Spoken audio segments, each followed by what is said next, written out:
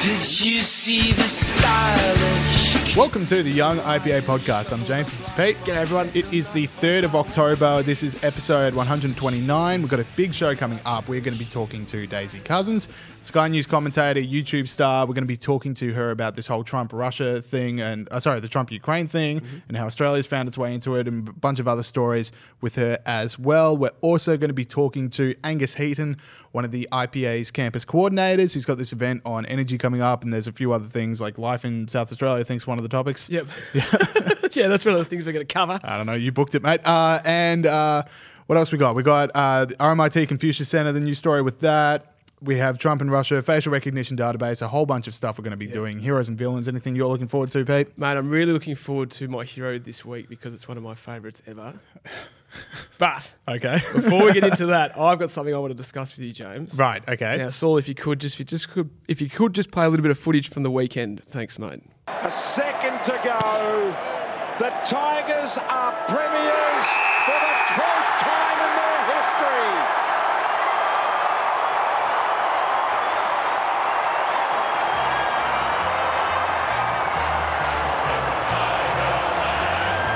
Yeah, so for people who are only listening, Pete was just playing a few highlights of the Richmond Tigers celebrating their premiership win. That's right. Go Tigers. They're playing again. There it is. All right, sweet. Huge day for me. What'd you get up to? Awesome. Just went to the game with our mate Rob, and after that went to a house party, and I'll just say, Sober October couldn't have come quick enough. Oh, that's right. So you've called Sober October your celebrations with that pig. That's what you're getting into. Yeah, now. we need to change a few things, but I will be wearing the scarf for the rest of the show. All right, so let's have a modicum of seriousness here. Okay, let's get into it. Yeah, because as much as I could talk about Richmond's victory all show, and I just might, we don't know. I might just grow a bit weary of this whole world of politics and talk about Basher Hooley. Anyway, so the Trump impeachment stuff is our first story here. Yeah. And this is something that I don't, I read 5 different articles and I still don't quite get what happened. And I'm going to say this as well. I don't think anyone knows what happened. Well, not yet. Yeah, so it's this classic thing of the Australian media, the second that Australia as a country gets brought up into the world of Trump and the world of the Ukraine stuff, the Australian media loses its mind. It doesn't have any idea what, it's like a dog chasing a car. It's like it's finally got it, it has no idea what to do with it. They only thought about the excitement beforehand. We're finally on the world stage. Exactly. So what we do know is that I think the big thing is that Joe Hockey wrote to the US Attorney General Barr and said that Australia is going to cooperate with the investigation. And that apparently is a terrible thing that needs to be discussed in the media for an entire week. But when you think about it for longer than 5 seconds, you're like, hang on, that doesn't seem like that big a story. No, it doesn't. And I like that it all started with Alexander Downer having a beer in London. Yeah. And had a bit of a chat with someone from the Trump administration, and then, that's all kicked off from there. Yeah, so, what Pete's talking about there is, Downer's meeting with Papadopoulos, who was a Trump aide, and there was, the idea that Papadopoulos thought that the Russians were about to drop something on Clinton. Downer reports that to the Australians report that to Americans, and, that seems to be ground zero for the Trump, Ukraine, Russia thing. And then the fact that Australia wants to help out with the investigation then brings Australia into it. And suddenly it's does Scott Morrison have too close a relationship with President Donald Trump? That's right, yeah. And we'll be talking in more detail, of course, about this with Daisy Cousens later. Yeah, absolutely. It's this classic thing of every Trump impeachment story or any story about Trump is just a Rorschach test. Sorry? A Rorschach test. I don't know what that is. You know those ink blot tests? So they put an ink blot in front of you and you got to say what you see. No, but anyway. That's all right. The punters right, so you were a well-structured child. Okay, interesting. All right, so anyway, it's like an ink blot. You just say what you see, I see a cloud or I see 2 ladybirds and stuff like that. But anyway, every Trump story is just here are the facts, and you are just going to see what you want to see. If you want to see impeachment, you're going to see impeachment. If you want to see Trump's the best, you're going to see Trump's the best. If you're like me, you just see a big ink blot. That's all you see. Yeah, look, I don't think he's going to get impeached. That's the main thing. There's been no US president's ever been impeached in history. Nixon resigned before he was about to get impeached, obviously. Clinton lied to a grand jury, which I believe is better than a normal jury, and didn't end up... It's like a grand final's better than a normal final. That's right. Didn't end up getting impeached. Yeah. So, this conversation, it's a bit grubby, trying to get Ukraine to investigate Joe Biden's son. Yeah, right. It's not something that the general public is that kind of... they don't like it, but he's not going to get impeached. Yeah, the Donald Trump... US media should have followed our in-house rule in the podcast, which is wait 3 days before you talk about a story because they went so early with the impeachment stuff, and then it comes out like, oh, the transcripts come out. And again, it's another Rorschach test. Like, if you want impeachment, you can see it. If you don't, you don't. But it just seems like a classic Donald Trump doesn't really stick to what's supposed to be talked about in the script, and something pops into his head and he just brings it up, and it's not a threat, but it, if you really wanted it to be a threat, you can interpret it that way. Just a classic thing. So yeah, I'm with you. I don't think he's going to get impeached, and this is exactly the kind of stuff that's going to make sure he wins 2020 by an even bigger margin. Yes, I think this will make more people vote for him in the end. So closer to home, the RMIT Confucius Centre has had an issue. So obviously we had RMIT last week. Just an issue. Yeah, just an issue. And it had an issue last week with the teacher there encouraging people to go to the climate march, in fact giving them credits for that. Another bad story from RMIT. So the Chinese government, so they have a Confucius Centre like 13 other universities around Australia. We've got 14 IPA Generation Liberty coordinators, so we are winning, but it's a close run thing. So what emerged during the week was that the contract for this Confucius Centre with RMIT University has a clause in it, which a few other universities also have a clause that's similar, saying that the Chinese government has overriding authority over teaching at the Confucius Institute. Is that a good thing or a bad thing? I think on balance it's a bad thing, James. So the clause is the institute must accept the assessment of the Confucius Institute headquarters on the teaching quality. So now I did mention there's a few other universities that also have this clause. It's emerged over time. University of Queensland, Griffith University, La Trobe University, and Charles Darwin University. Where's the backlash, James, when they tried to have the Ramsay Centre at Sydney University? 100 academics wrote, signed an open letter, and they said it was, white supremacy writ large, I believe.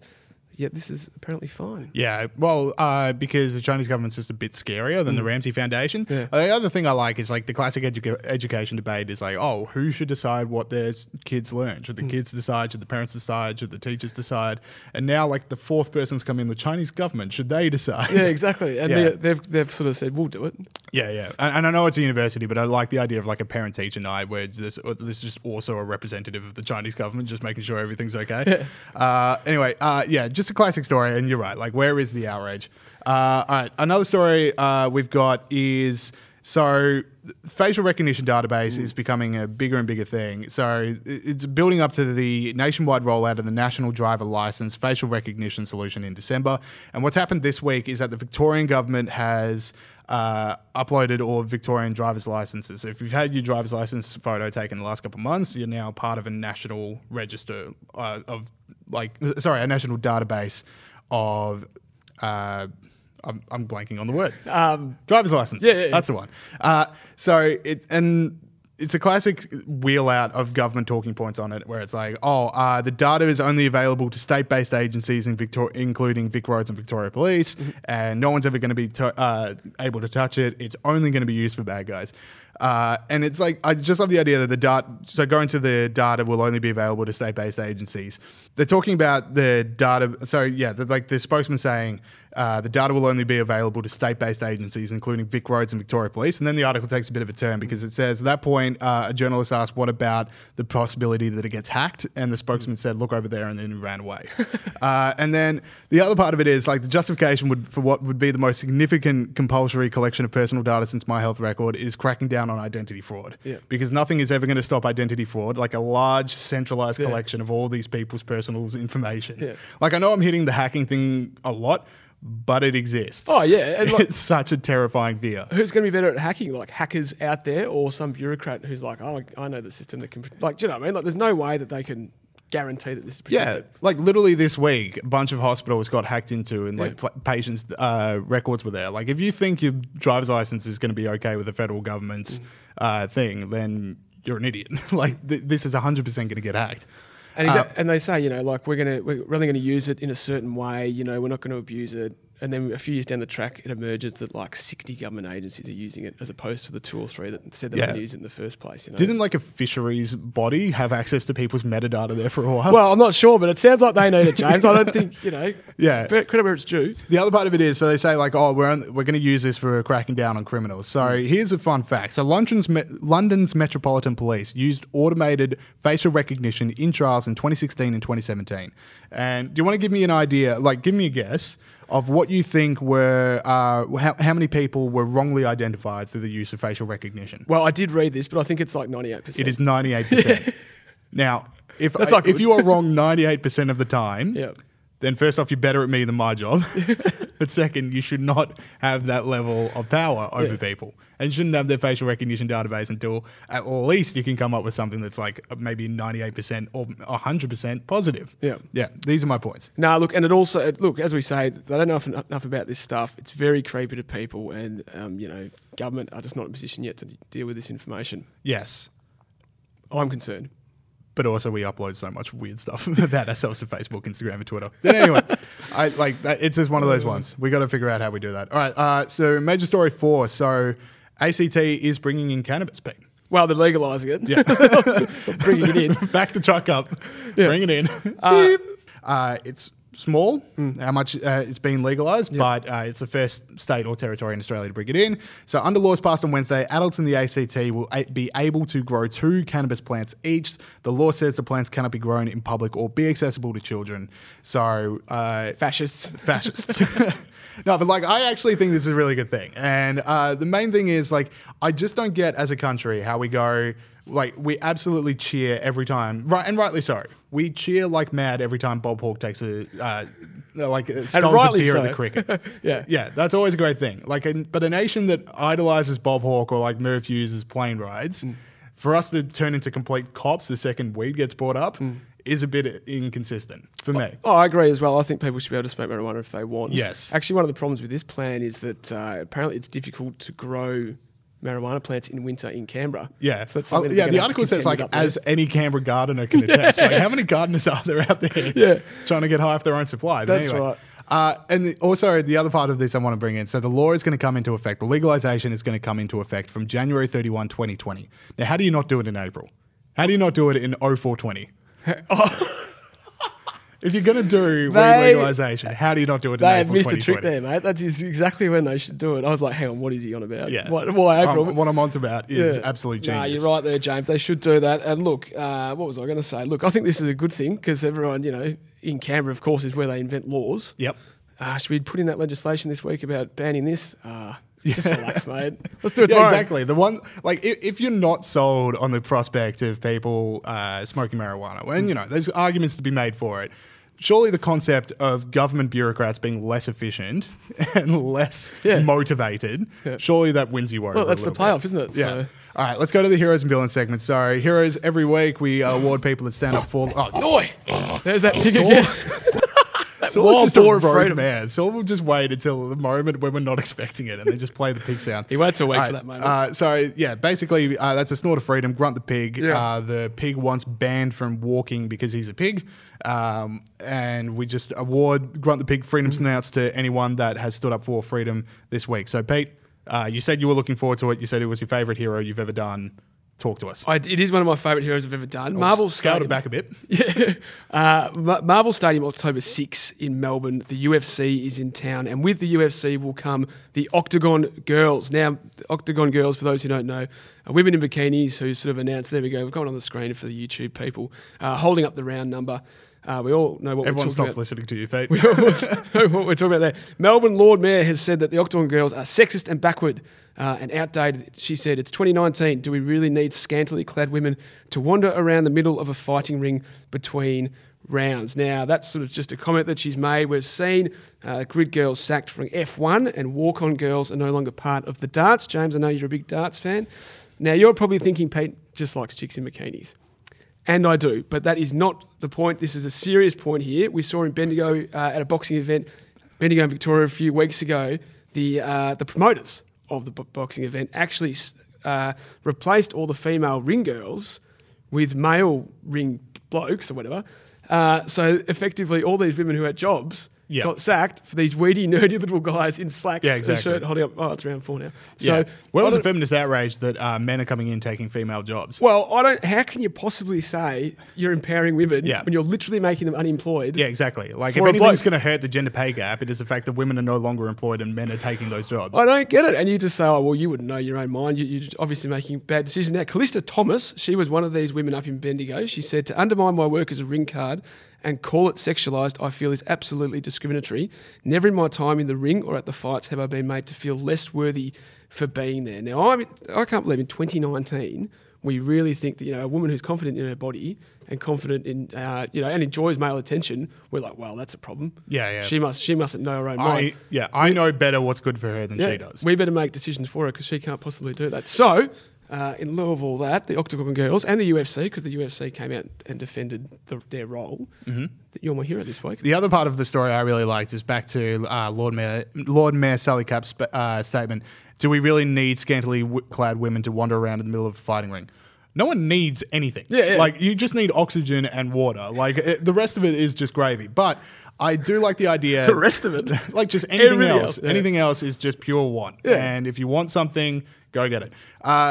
Though I do think we should praise a politician so we should praise a politician for reverting back to we should only provide people with needs. Like, if only every politician would just like, what do we need to do rather than what do we want to do? Well, you're being nice to Sally there. I couldn't find anything. And the thing, the boxers are scantily clad as well.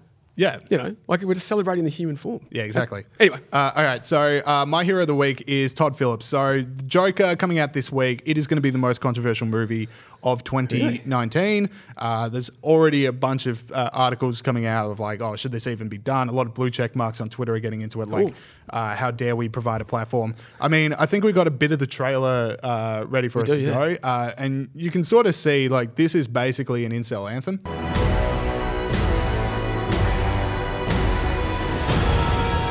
For my whole life,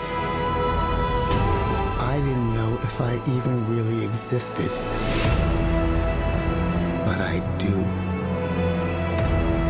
And people are starting to notice. Yeah, so it's basically like the origin story of the Joker and how disaffection in society and like getting continually beat down inspires his movement.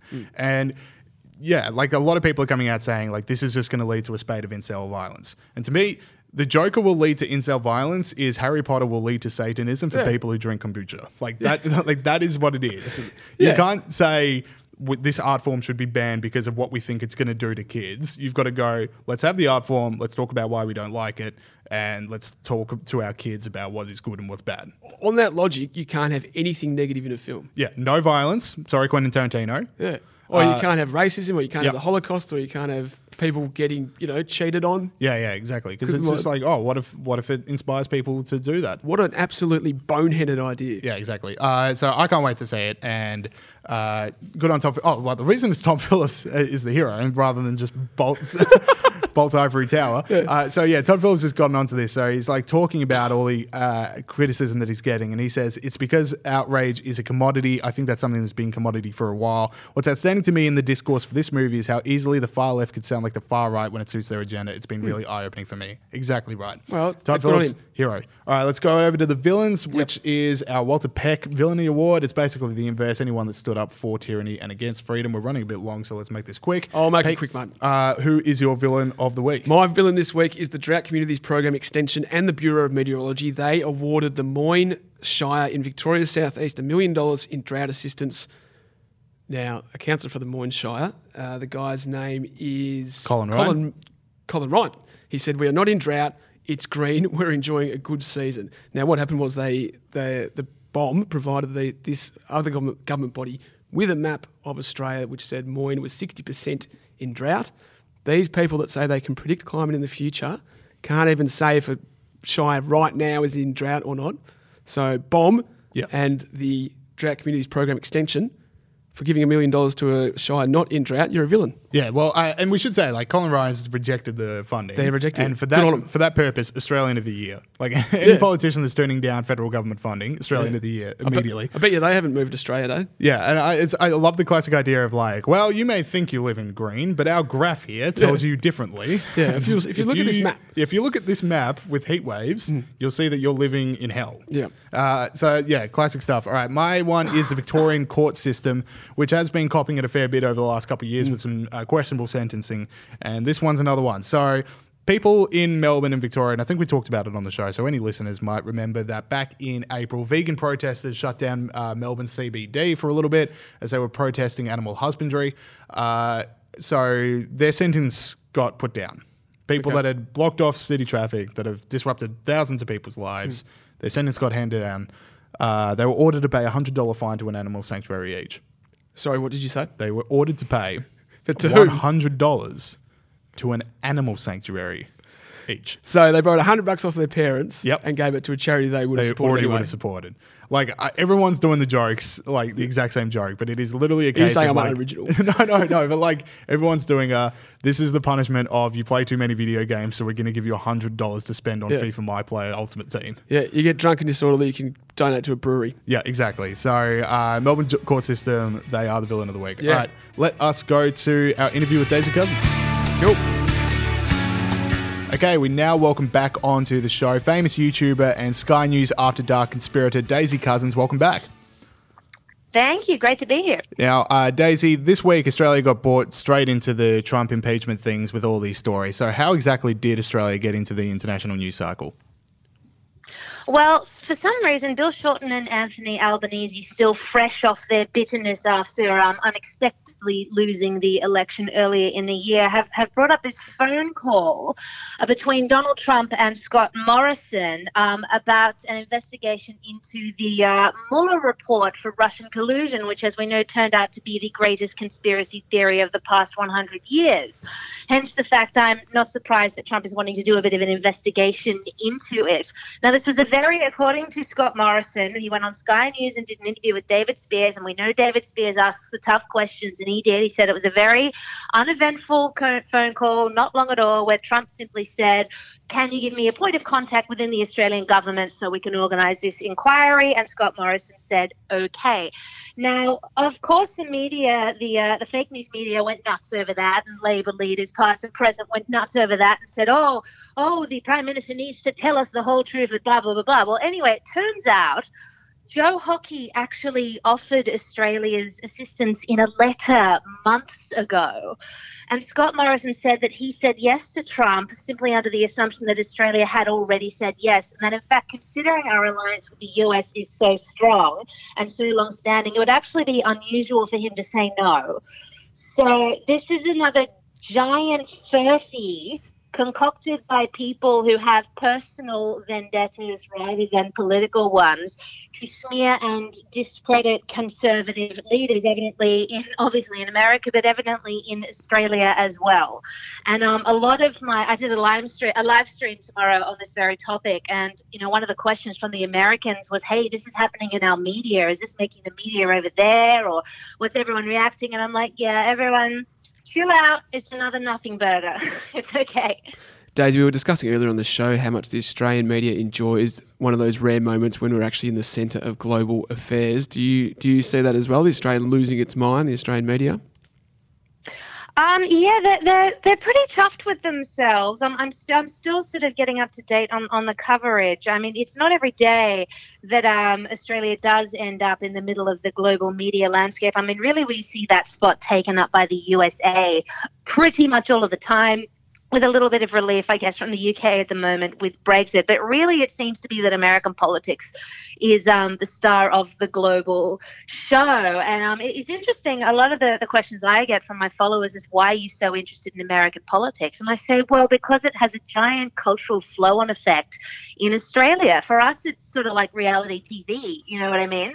So the only time Australian politics really enters the fray generally is if it's connected to America. So I think we're all a little bit excited about this, and interesting to see where it plays. And I'm just grateful, though, it's for something as trivial as this and not another leadership spill. Yeah, the other aspect is, like, American politics is just straight up better than Australian politics. I mean, like, the RBA cuts have led the front pages for 3 straight days. That wouldn't last 20 minutes in America before people had moved on to the next thing.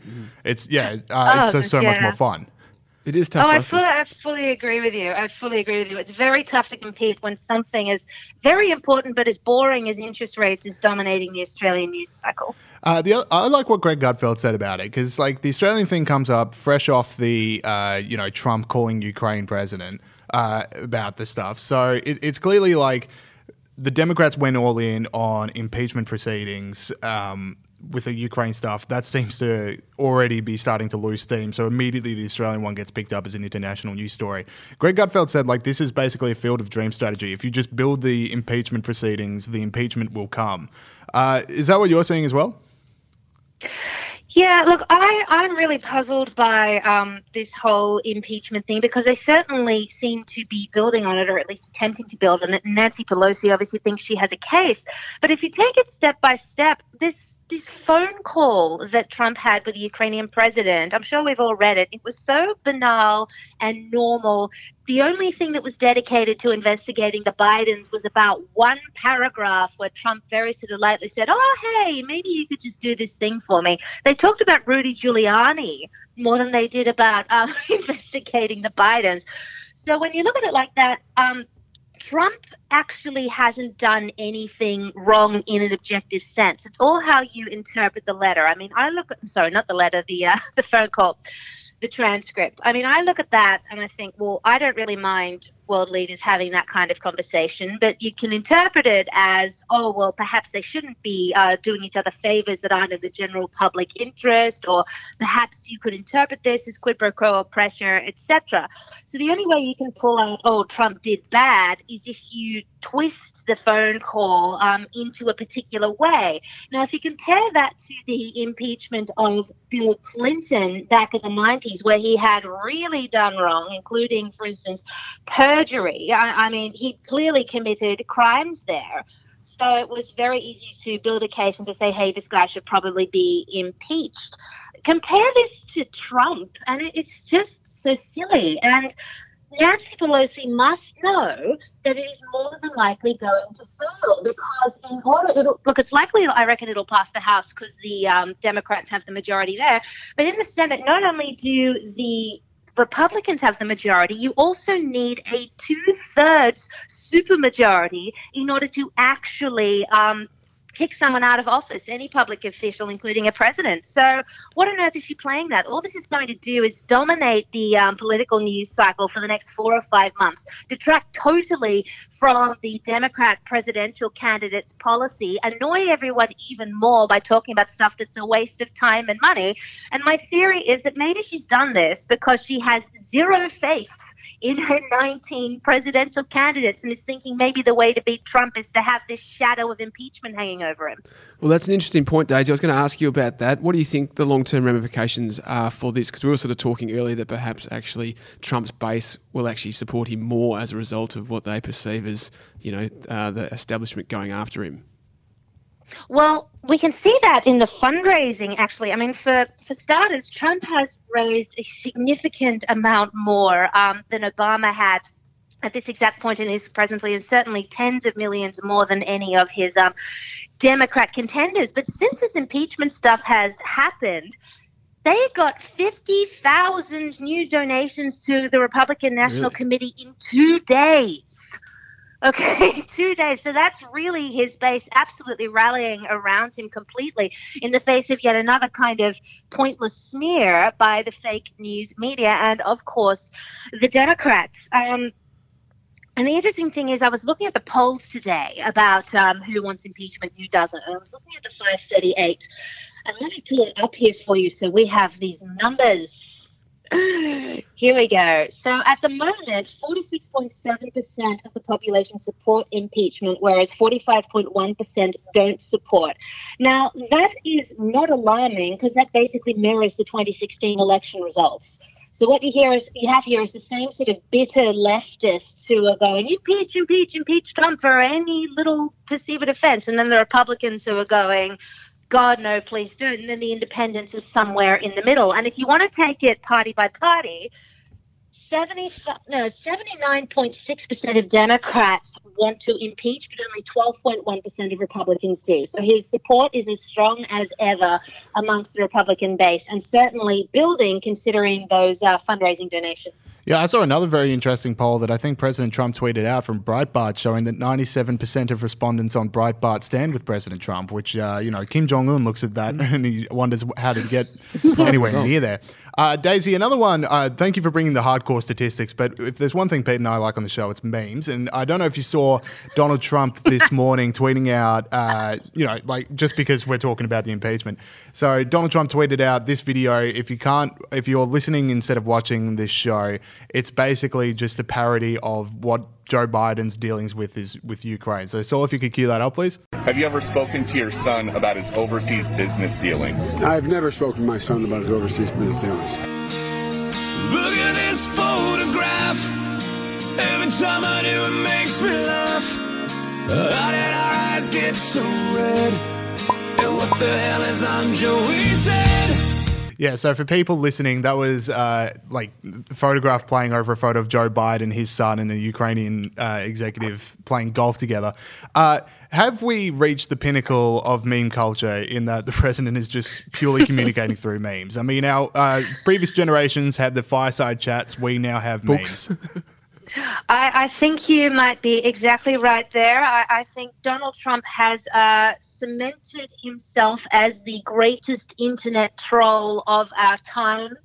He is the king of Twitter. He is the king of memes. He is the God Emperor Overlord of the internet. And I've said this a few times. I thought, who'd have thunk the king of the internet would end up being a 74-year-old man? I mean, it's pretty extraordinary. Yeah, absolutely. I also just I can't believe that song is back on people's radar. That's the first time I've heard that song since Year 12 broke up. And I'm just glad this is Nickelback's biggest moment ever, and it's 15 years after they were relevant. Were Nickelback ever relevant? That's pretty funny. That's some pretty big Well, that's songs. the thing. I was never a huge fan of them, but I had a few friends who were. But I hope they're thankful to Donald Trump, even if they hate him. They might be giant lefties, I'm not sure, but at least they'd be thinking, well, at least we're the pinned tweets on the most notorious Twitter account on the planet's wall.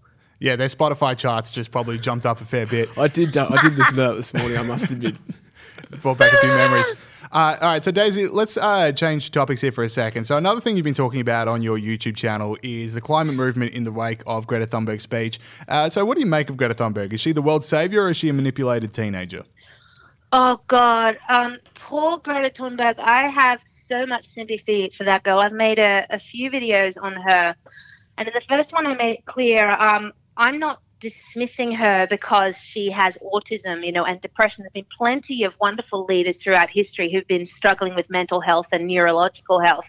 And I'm not saying that people shouldn't take what she's saying seriously. She's an incredibly intelligent girl and obviously very, very driven.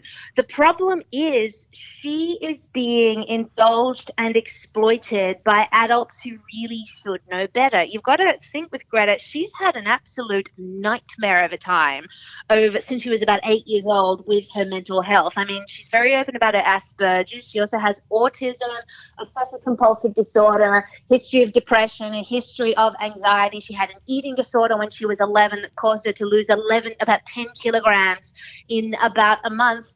Plus, there was the selective mutism where for a number of months she didn't talk to anyone except her mother, her father, and her sister. And all of this was to do with the anxiety she felt over climate change, because you look at the condition she has, they make her predispositioned to anxiety and fear and fixation. So this isn't a matter of a girl thinking, oh, goodness, well, there's a problem, we've got a problem here and we need to find a solution. She lives in a literal state of genuine terror that she's going to die a premature death because of climate change. Now, ordinarily, a girl in her circumstances would be counseled out of that and protected from this climate alarmism so she can enjoy some sort of quality of life. But here, the opposite is happening.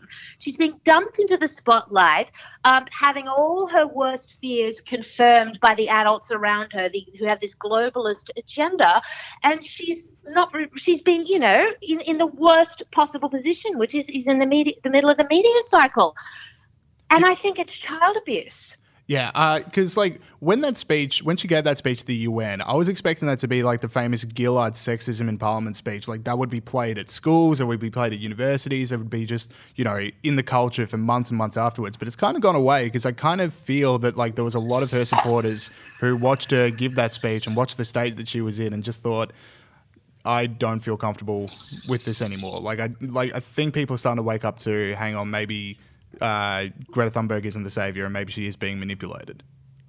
Oh, definitely. I agree. And I was chatting to some people the other day who have very different views of me on politics, but we all agreed on Greta. And just she looked like a distressed teenager, saying these terrible things like, "You've stolen my dreams and my childhood," with big tears in her eyes. I mean, who could look at that and think that's in any way acceptable, that she's been allowed to get herself into that state? I mean, I don't have children, but I'm of maternal age, shall we say, and my kind of motherhood spidey senses were setting off these big alarm bells, and I thought, you poor little kid.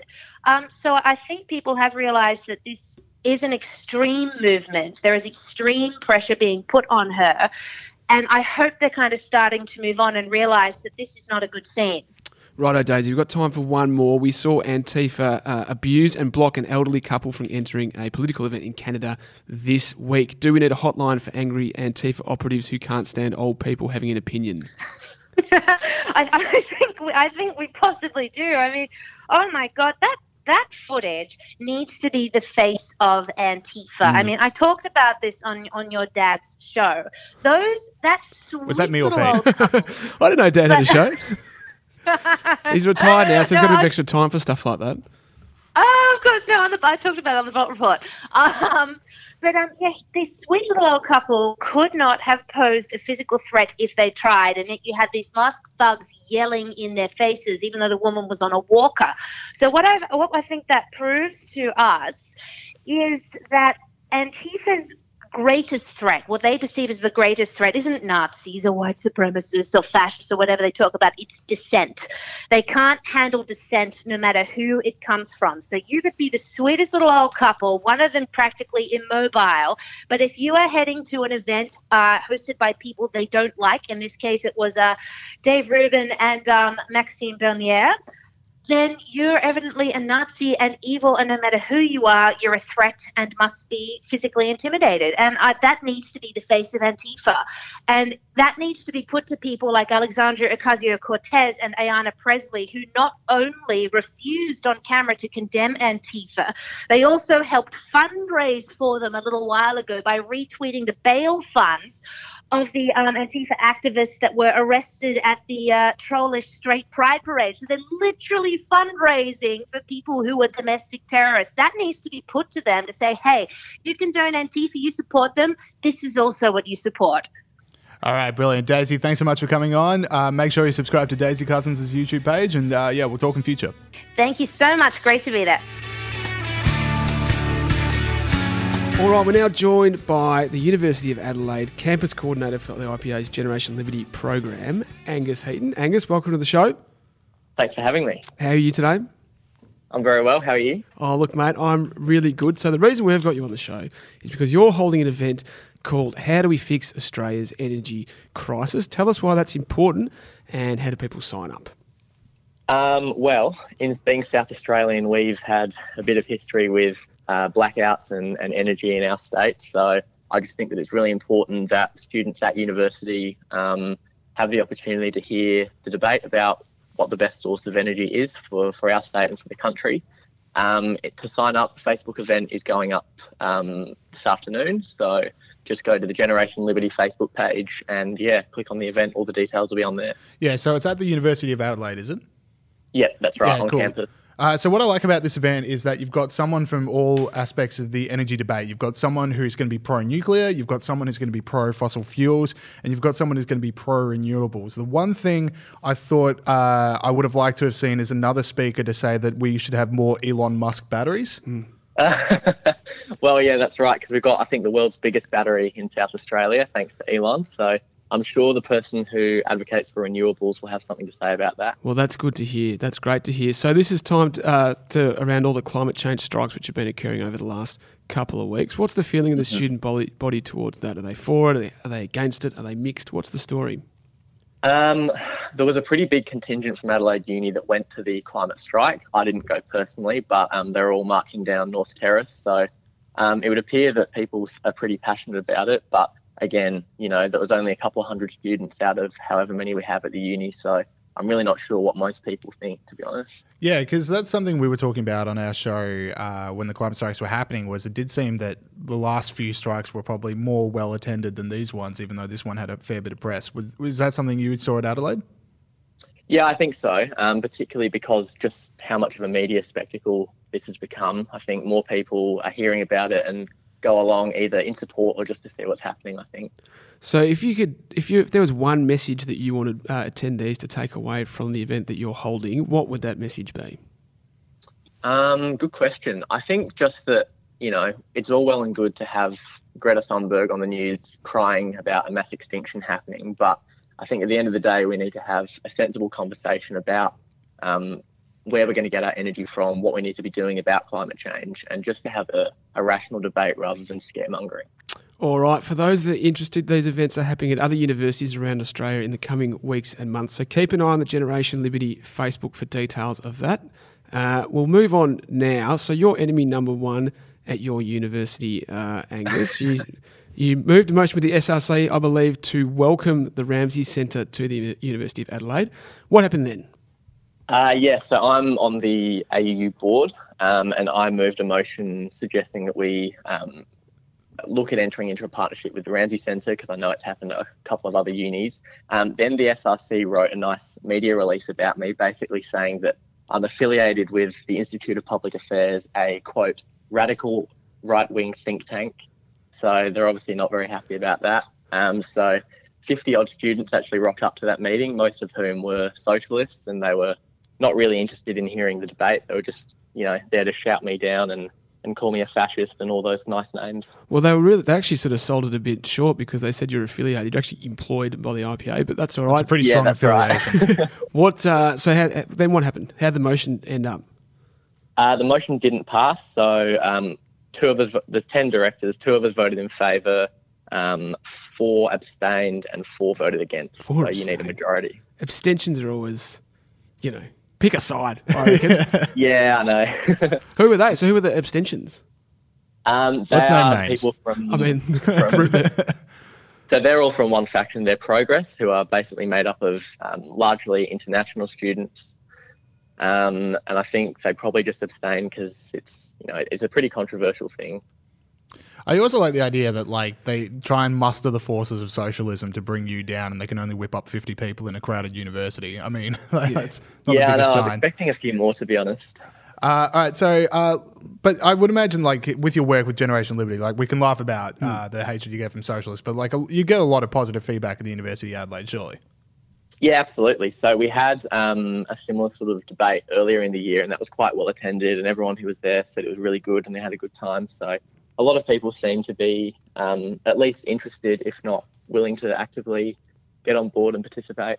That's what I reckon, because people often say, you work at the IPA, you must get a lot of criticism. And you do get criticism, but you get vastly more praise, unwarranted, I think, in our case, for our work. Anyway, what's the scene like in South Australia generally, Angus? We don't do that much stuff on South Australia on the Young IPA podcast. Are there many liberty-minded people at the university there?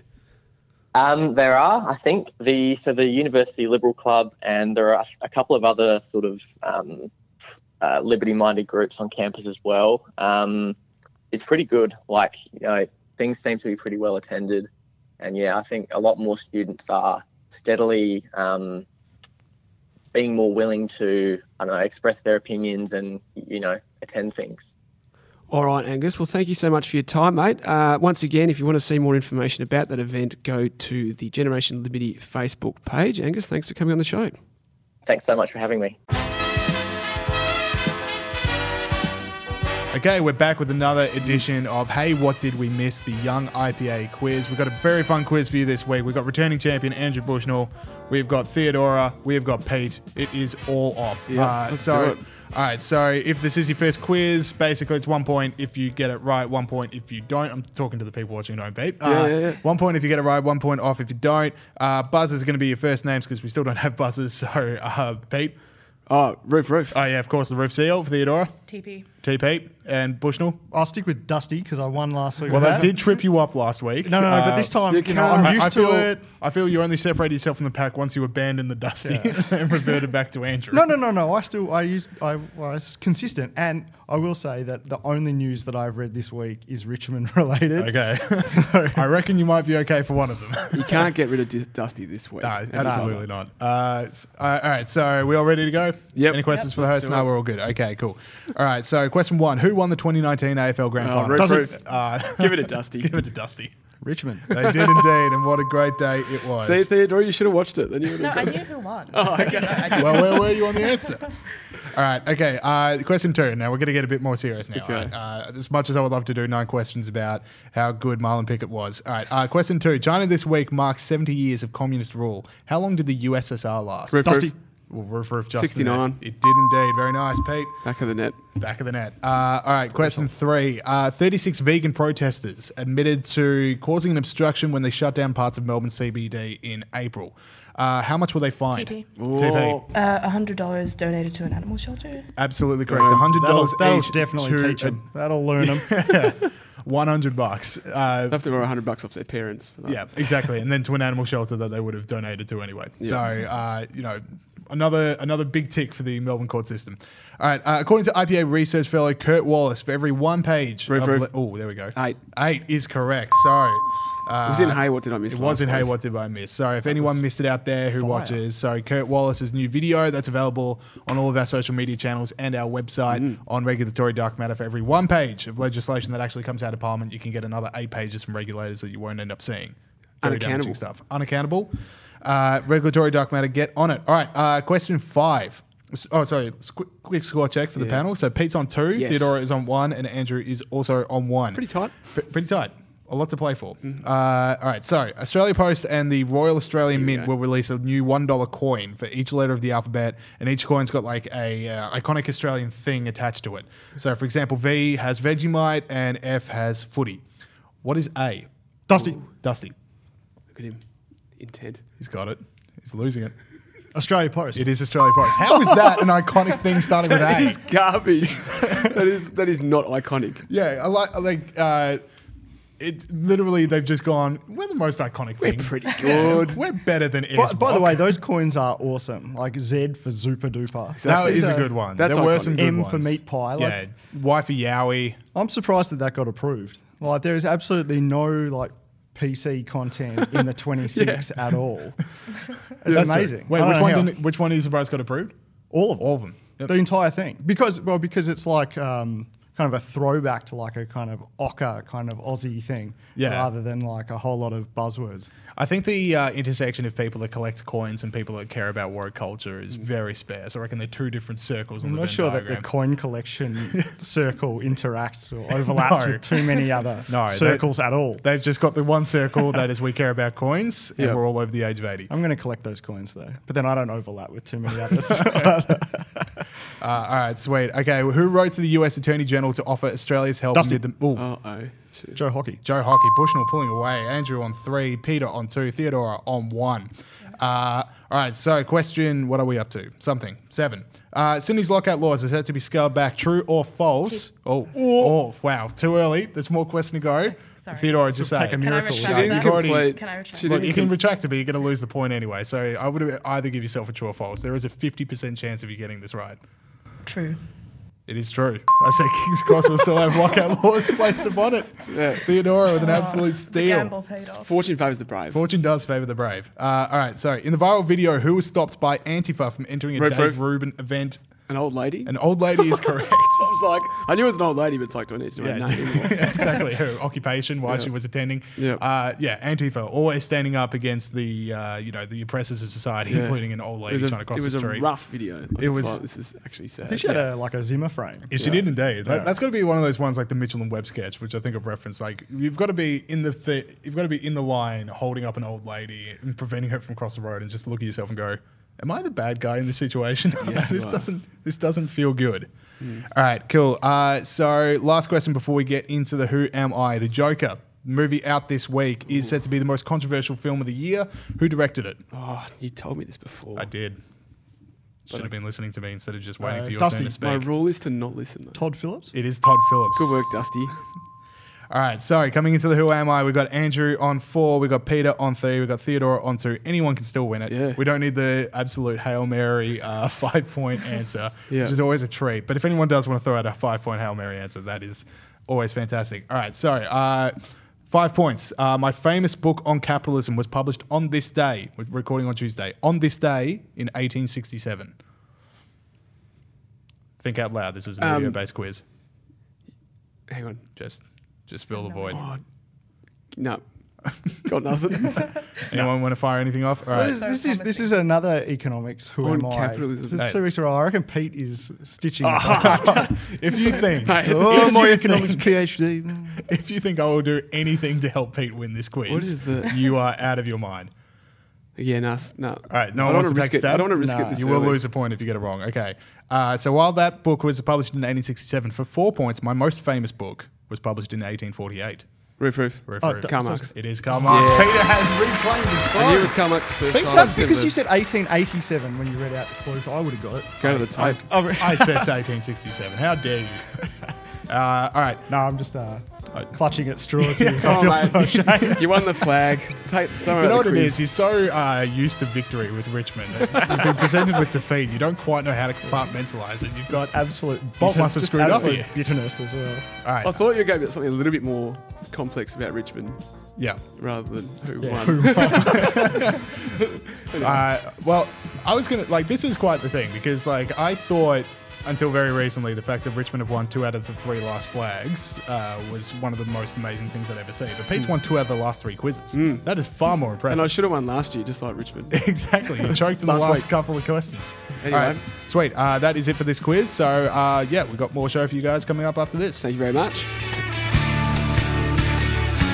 Congratulations, Pete. Another quiz win for you. Yep. This, we're in. I never thought I'd be here with Pete as dominant as your run has been. A true Richmond of the last 3 years run for Peter. After decades of dysfunction, now I'm top of the pile. All right, sweet. Let's run through some stories that made us laugh this week. All right, so we got a new segment for you guys. Yeah. It's basically we do a lot of nanny street stories here on the show. We want to start putting them into a collected group. Segment form. So this is a new segment. Won't someone please think of the children? Oh, won't somebody please think of the children? Yeah, so this is just a classic freak out because kids are being exposed to, what the real world is. Glad we finally got some Simpsons in the show. Yeah, it's been a long struggle for me to get my favourite TV show in. All right, so the story is, and it's something we've been following for a while, but the Sydney lockout laws, the whole will they be repealed or not, had an update this week. It looks like they will be axed in the CBD, but retained in King's Cross, and venues rewarded for self-reporting bad behaviour. So that seems to be the takeout. That's probably what the government's going to end up doing. But I just like the fact that the lockout laws are still going to remain in the King's Cross. It's like, okay, we'll repeal the lockout laws. In the King's Cross. In the King's Cross. Okay. We'll repeal the lockout laws, just not in the one place where it'd be awesome to do it. Yeah, where everyone wants to go. Yeah, exactly. Like the best thing we have, we're still not going to use it. Exactly right. And so just to clarify, this is the inquiry handed down its report, and the government is predicted to do what they say. Yeah. So it's not 100% in but, more yet. It's most likely going to. Yeah, we can read the tea leaves. The tea leaves is telling us one thing, and that is drinking is back on the menu. This is why most of Sydney. Yeah, this is why you got to fight stuff when it happens, because it's so hard to wind it back, and even when they do wind it back, they don't wind it all the way back. Yeah. You just hope that the graphs of people saying Sydney's actually kind of fun skyrockets, and there's no more ads of people going to bowling and then going to go see Aladdin and then calling it a night. Rough. If you don't know what I'm talking about, Google that ad. It is hilarious. So, yeah, there's that story. All right. So, another story we got. So, Clover Moore, Pete, talk us through it. Well, stay in Sydney because we've done a lot of AFL stuff in the last couple of weeks. So, we want to, Go Tigers. make sure our Sydney people are happy. Make sure we're getting a good shot of the scarf. Oh, yeah. For those watching on YouTube, you're missing absolutely nothing. Now, a few weeks after Clover Moore, Lord Mayor of Sydney, wrote to the government saying Australia was facing a climate emergency. Thank God a local government finally did that. Energy Minister Angus Taylor wrote back a letter, which was in the Daily Telegraph this week, which was pretty funny. Now, he wrote in part, I'll read parts of it, to Clover Moore. You might be interested to know that there are many practical ways local councils can take real and meaningful action to reduce their carbon emissions. One such example is to limit unnecessary air travel. given your most recent annual report shows your council spent $1.7 million on international travel. This is a local council. And $14.2 million on domestic travel, there is a real opportunity. So obviously a very sarcastic tone there, which was pretty funny.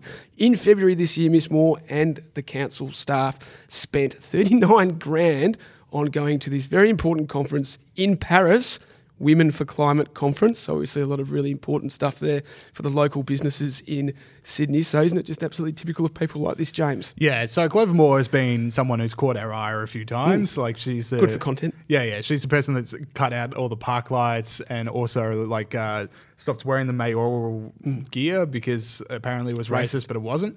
Anyway, so she gives us the goods, and but I will defend her on this one point because you raised how she spent $1.7 million on international travel and $14.2 million on domestic travel. In her defense, she was jetting around removing park lights so people could be assaulted carbon neutrally. Yeah. So, we've got to make sure she is at least remaining on brand. Yeah, exactly. That's right. All right. The final story we got. So Donald Trump, we don't really do, every podcast in the world does what did Trump tweet this week, and it's pretty boring, but this one was just so good that we had to do it. So Donald Trump, is copying it a lot with the Ukraine story. So he just wanted to tweet out that people do support him. So he tweets out, if you can't read it, it's from you can't really quite see it on YouTube here, but it's a Breitbart poll. So Breitbart being, pretty pro-Trump in its best of times. Do you stand with President Trump? Yeah. 97.83% yes, 2.1% no. I mean, Kim Jong-un looks at those returns and goes, how's he doing it? That's a lot of fun. Exactly right. I mean, classic Trump just going this is hilarious. Yeah. I assume it's intentional. Yeah. But everyone's running with the Trump poll angle. But I actually looked through the rest of the Breitbart poll. Okay. And I found some pretty interesting returns. So if we could just actually show the next graph, which is, do you stand with Pete? Our mate Peter Gregory 97%. 97.83% yes, 2.1% no. So people really stand with Pete. And I haven't actually seen this yet, but if we could, it's a 97% rejection of me. So I guess we'll just have to end the show there. It's pretty brutal. All right, that is it for the show this week. Thank you to Daisy Cousens and Angus Heaton. Make sure you are telling your friends and family about the show. We're available on all podcast platforms. We're also now filming on YouTube, on the Young IPA Podcasting YouTube channel. Subscribe if you haven't already. And if you do have friends that watch podcasts rather than listen to them, let them know. See you guys next week. See you later.